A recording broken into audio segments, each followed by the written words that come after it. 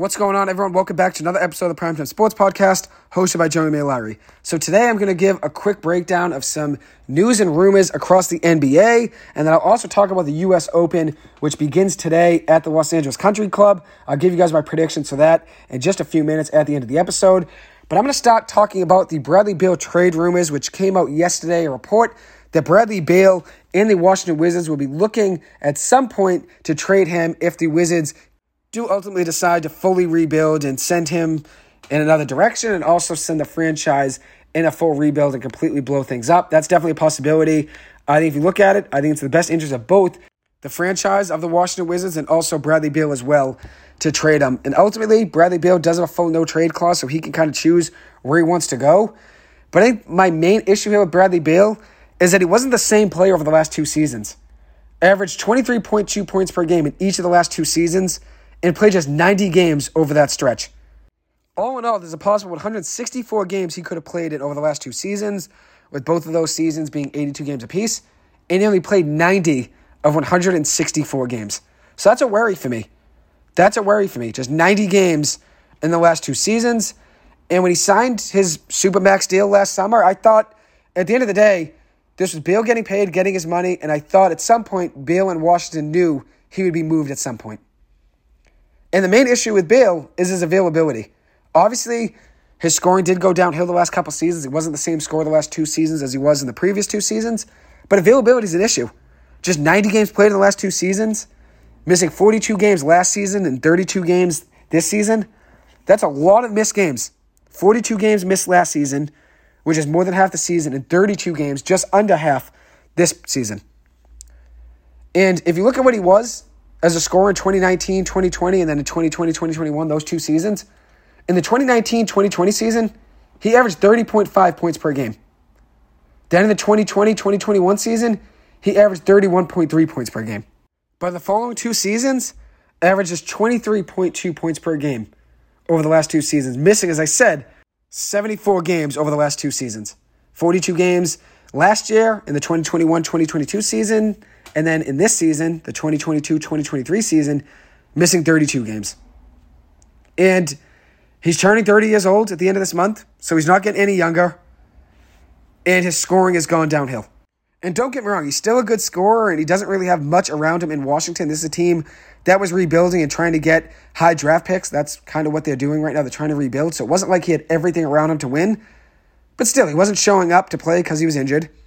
And then also his scoring wasn't the exact same. And he is turning 30 years old, so he's not getting any younger. So his cap hits over the next four seasons, $46 million for this season coming up, this upcoming year, $50 million, $53 million, and then $57 million. And I know a lot of people are talking right now about the Celtics potentially going after Bradley Beal since he's from St. Louis, just like Jason Tatum and their friends, and there were trade talks in the past that the Celtics were interested in him. But I don't think he's the best add to this Celtics lineup. Obviously, yes, offensively, you're a little bit more dangerous considering how good of a scorer Bradley Beal is. He can give you 30 any given night. But he's just another guy who stays around the perimeter and just stays outside the arc. Same thing with Jaylen Brown, same thing with Jason Tatum. Everybody just stands around the arc in that Celtics lineup. So that's my worry with Bradley Beal. I don't think he's the best add to this Celtics lineup. I think the Celtics need a better big man, a center that can play more than Robert Williams since Robert Williams can't really stay healthy, and then also a point guard that can lead the offense and set guys up. And another thing with this Celtics Bradley Beal situation is that after this coming season, you can't have more than two max players on your payroll due to the current, or the new, I should say, CBA. So after this upcoming season, you can't have more than two max players on your payroll. So let's say the Celtics do ultimately pay Jaylen Brown like they're saying they want to, and they give him a max contract. And they have Jason Tatum on a max already as well. And then Bradley Beal, if you were to trade for him, that would be three max contracts on the same roster. Meaning, after this upcoming season, you'd have to trade one of those three guys. And that obviously becomes hard, and that becomes messy. So not only do I not think it's the best fit on the Celtics, adding Bradley Beal, but also I don't know how it would merge with the payroll. And then obviously, as I said, Jaylen Brown, Jason Tatum, Bradley Beal, all three of those guys want to shoot, and all three of them want the ball. I don't know if that would be the best add to this Celtics lineup. I think it'd be more beneficial adding a big man for the Celtics rotation. So now I'm going to give some hot takes for the 2023 offseason in the NBA. So obviously I already talked about Bradley Beal. Another player that's on the trade market is Zion Williamson, former first overall pick to the New Orleans Pelicans, and they may trade him in hopes of landing NBA draft prospect Scoot Henderson. I think if Scoot Henderson somehow falls to number 3, I think there's a good chance New Orleans trades up with the Portland Trail Blazers and lands Scoot Henderson by trading Zion Williamson to Portland. Portland, I think as of now, and this may be a hot take to some, I think they stay put with Damian Lillard and keep him in Portland. That's the hot take I have for this offseason. I think they stay put with Damian Lillard and keep him as a Trailblazer in hopes of moving that 3rd overall pick for a star. Maybe a guy like Zion Williamson. And I think if they were to land a guy like Zion, if you look at this lineup, that's already good as is. I mean, Portland's starting lineup is decent. It's just the issues they've had is injuries. Obviously, Jusuf Nurkic has had his injuries. Damian Lillard has had his injuries. Shaedon Sharpe even had a couple injuries so far in the NBA.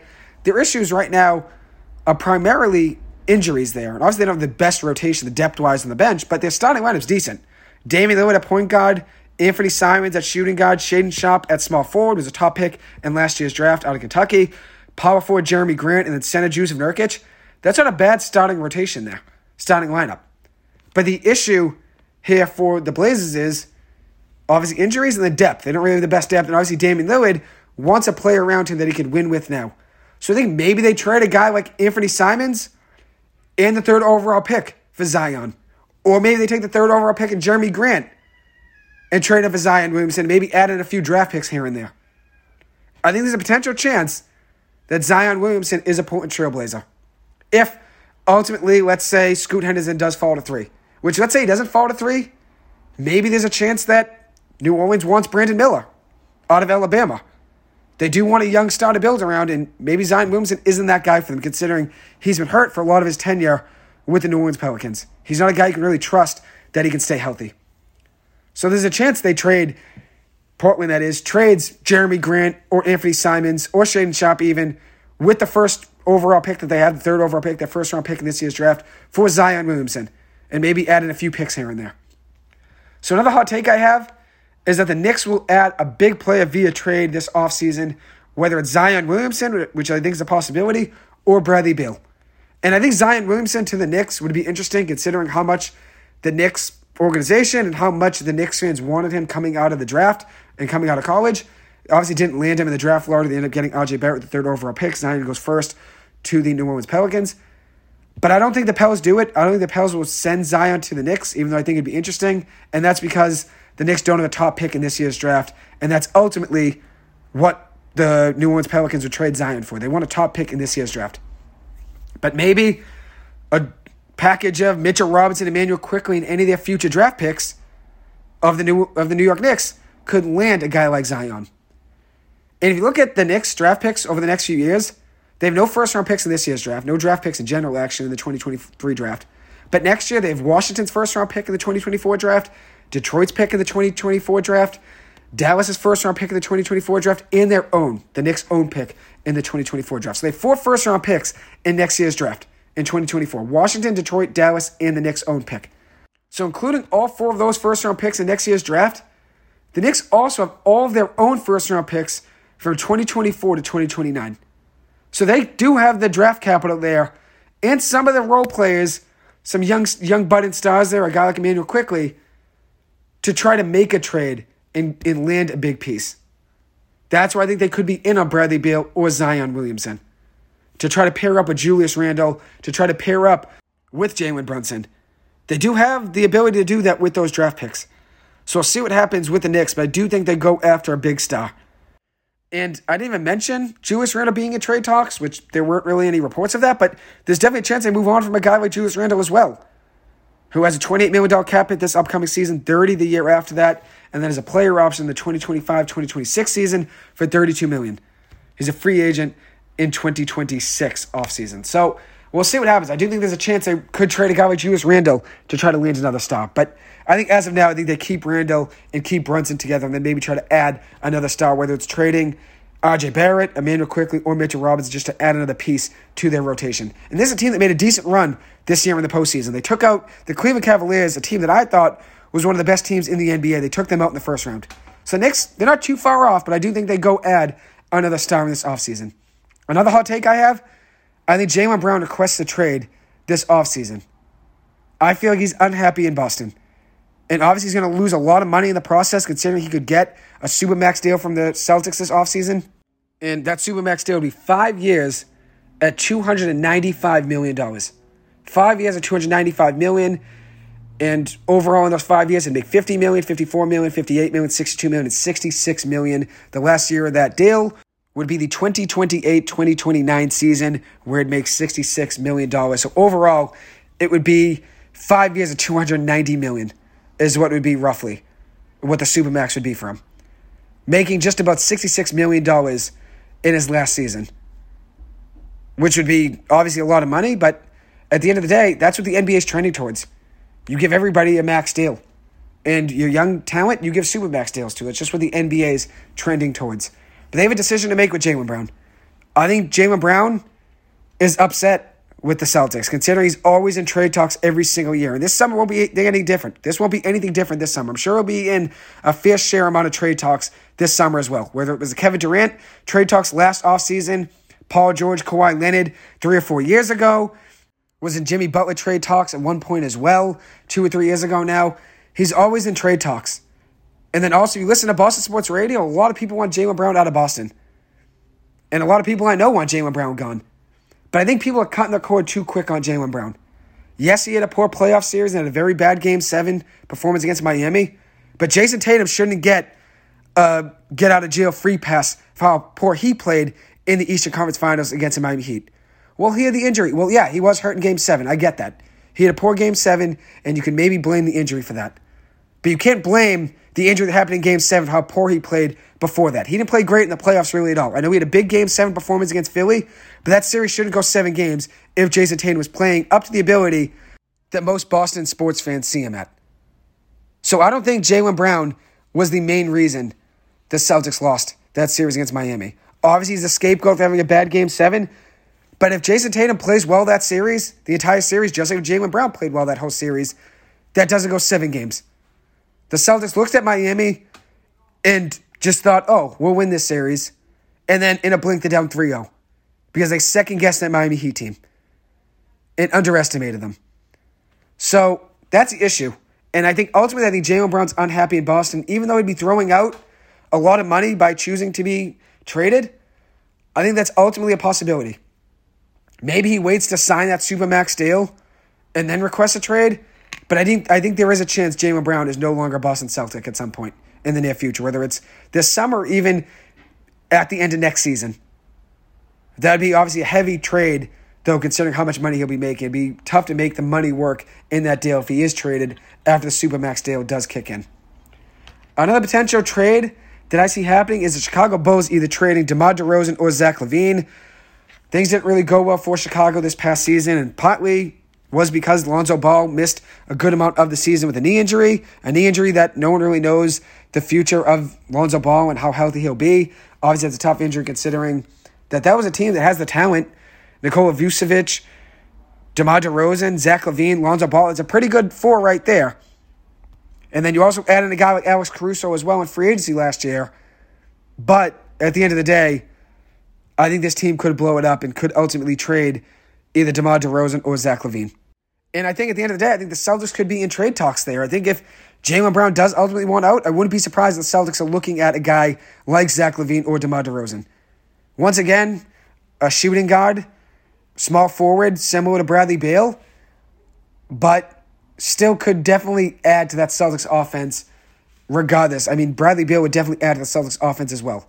Does it make the Celtics better offensively on paper? 100% if you add Bradley Beal, Zach LaVine, DeMar DeRozan, any of those guys. But it depends on what you're giving up. Are you giving up Jaylen Brown? Are you giving up Malcolm Brogdon in draft picks? Are you giving up Marcus Smart in draft picks? Are you giving up Derek White in draft picks? So we'll see what happens. But I do think there's a chance DeMar DeRozan or Zach LaVine is traded by Chicago. And then my last hot take for now, which I'll have another episode where I'm giving more hot takes. These are just the ones that came to my head this morning. I think the Miami Heat or Los Angeles Lakers land Kyrie Irving. I think Kyrie Irving will be out of Dallas. I think he wants to leave the Mavericks, despite reports that he wants to team up with LeBron James again and have him be on the Mavericks with Luka Doncic. I don't think Luka and Kyrie are a great match. That's why I think at the end of the day, Kyrie will be leaving. Dallas. I think he'll be going on his own as a free agent. I mean, he can choose wherever he wants to go, and I think he ends up in Miami with Jimmy Butler, Bam Adebayo, and Tyler Herro, or goes to the Lakers with Anthony Davis and LeBron James. As for Miami, I think whether they add a guy like Kyrie Irving or another potential star, I think they're going to be getting a big player this offseason.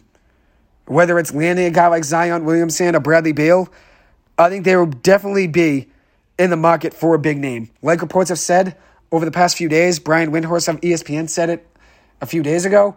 He thinks Miami is in the market for a big player, and I agree with him. I think they'll be getting a big player this offseason. And they've been shopping Kyle Lowry. They offered Kyle Lowry and picks to the Washington Wizards for Bradley Beal. There are also some other reports that Tobias Harris and picks were offered by the Philadelphia 76ers for Bradley Beal. And then there was also another report that the Bucks offered Chris Middleton and draft picks to try to land Bradley Beal. I think ultimately that's the most enticing deal there is Chris Middleton and draft picks for the Washington Wizards. Because you could take Chris Middleton on an expiring contract 1 year and then trade him at the trade deadline if you wanted to and get even more in return, maybe, to a team that's needy at the trade deadline. But as for Miami, I do think they add a big player this offseason. I think they want to add around Jimmy Butler and Bam Adebayo, and I still think they want to keep Tyler Herro. So it'd be interesting to see what they do this offseason and how they add to that roster. Another potential candidate for them would be Chris Paul. I know there are reports right now that Phoenix is not too sure what they're going to do with Chris Paul, whether or not they trade him or whether or not they waive him. If Chris Paul's ultimately a free agent, you don't have to give up anything to get him. I'd expect Miami to be in the market and go and get him and want him. And same thing with the Lakers. I'm sure they'll be in the market as well for Chris Paul if he were to clear waivers after being, let's say, cut by Phoenix at the end of the month, if that's ultimately what they choose to do. But they could ultimately trade him too. There is obviously that avenue as well for Phoenix. And they could bring him back. Wouldn't be surprised with that either. So the last thing I'm going to talk about is the U.S. Open, which begins today at the Los Angeles Country Club in L.A. It's the 123rd U.S. Open. Last year, the U.S. Open was at the Country Club in Brookline, Massachusetts, where Matt Fitzpatrick won and ultimately took home the title. As for this year, my predictions, which won't be too long, it'll be pretty quick. I like Rory McIlroy to finish top 5. I like Victor Hovland to come in second. And I like Max Homa to come in first. Homa is a 32-year-old golfer from Burbank, California, went to UCal, and now this is taking place, as I said, at the LA Country Club. Being back in California's home state, I think it brings him some luck. I think he's going to want to win this one, obviously considering it's on his home turf. He hasn't really performed too well in the last big tournaments, a few that I'm going to mention, the PGA Championship and the Masters. He was +9 at the PGA Championship and +6 at the Masters. So probably is a hot take to some, but I do think he could heat up and potentially win the U.S. Open this year. As for some other guys, I like Rory McIlroy, as I said, to finish top 5. I like Victor Hovland to have a very good tournament. I like him to finish second. And as for a guy to watch out for, Seamus Power, a guy that I always pick to finish top 10, an Irish golfer that I became a fan of last year, watching him on TV at the U.S. Open last year in Brookline. I like Seamus Power to finish top 10. And one interesting storyline I want to mention before closing is Phil Mickelson, who is seeking a U.S. Open win, which would give him a career Grand Slam. So that's one interesting storyline to watch out for, and ultimately is a long shot. Not going to be a favorite in anybody's eyes. He does have a tough road ahead to try to beat guys like Scottie Scheffler, Brooks Koepka, Jon Rahm, Rory McIlroy, Jordan Spieth. He does have a tough road to try to get there, but it would be an interesting storyline to watch out for, obviously, over the next 4 days. So anyways, that will conclude this episode. Thank you guys so much for taking the time to listen to this. As always, I appreciate it and hope you guys have a good one. Thank you.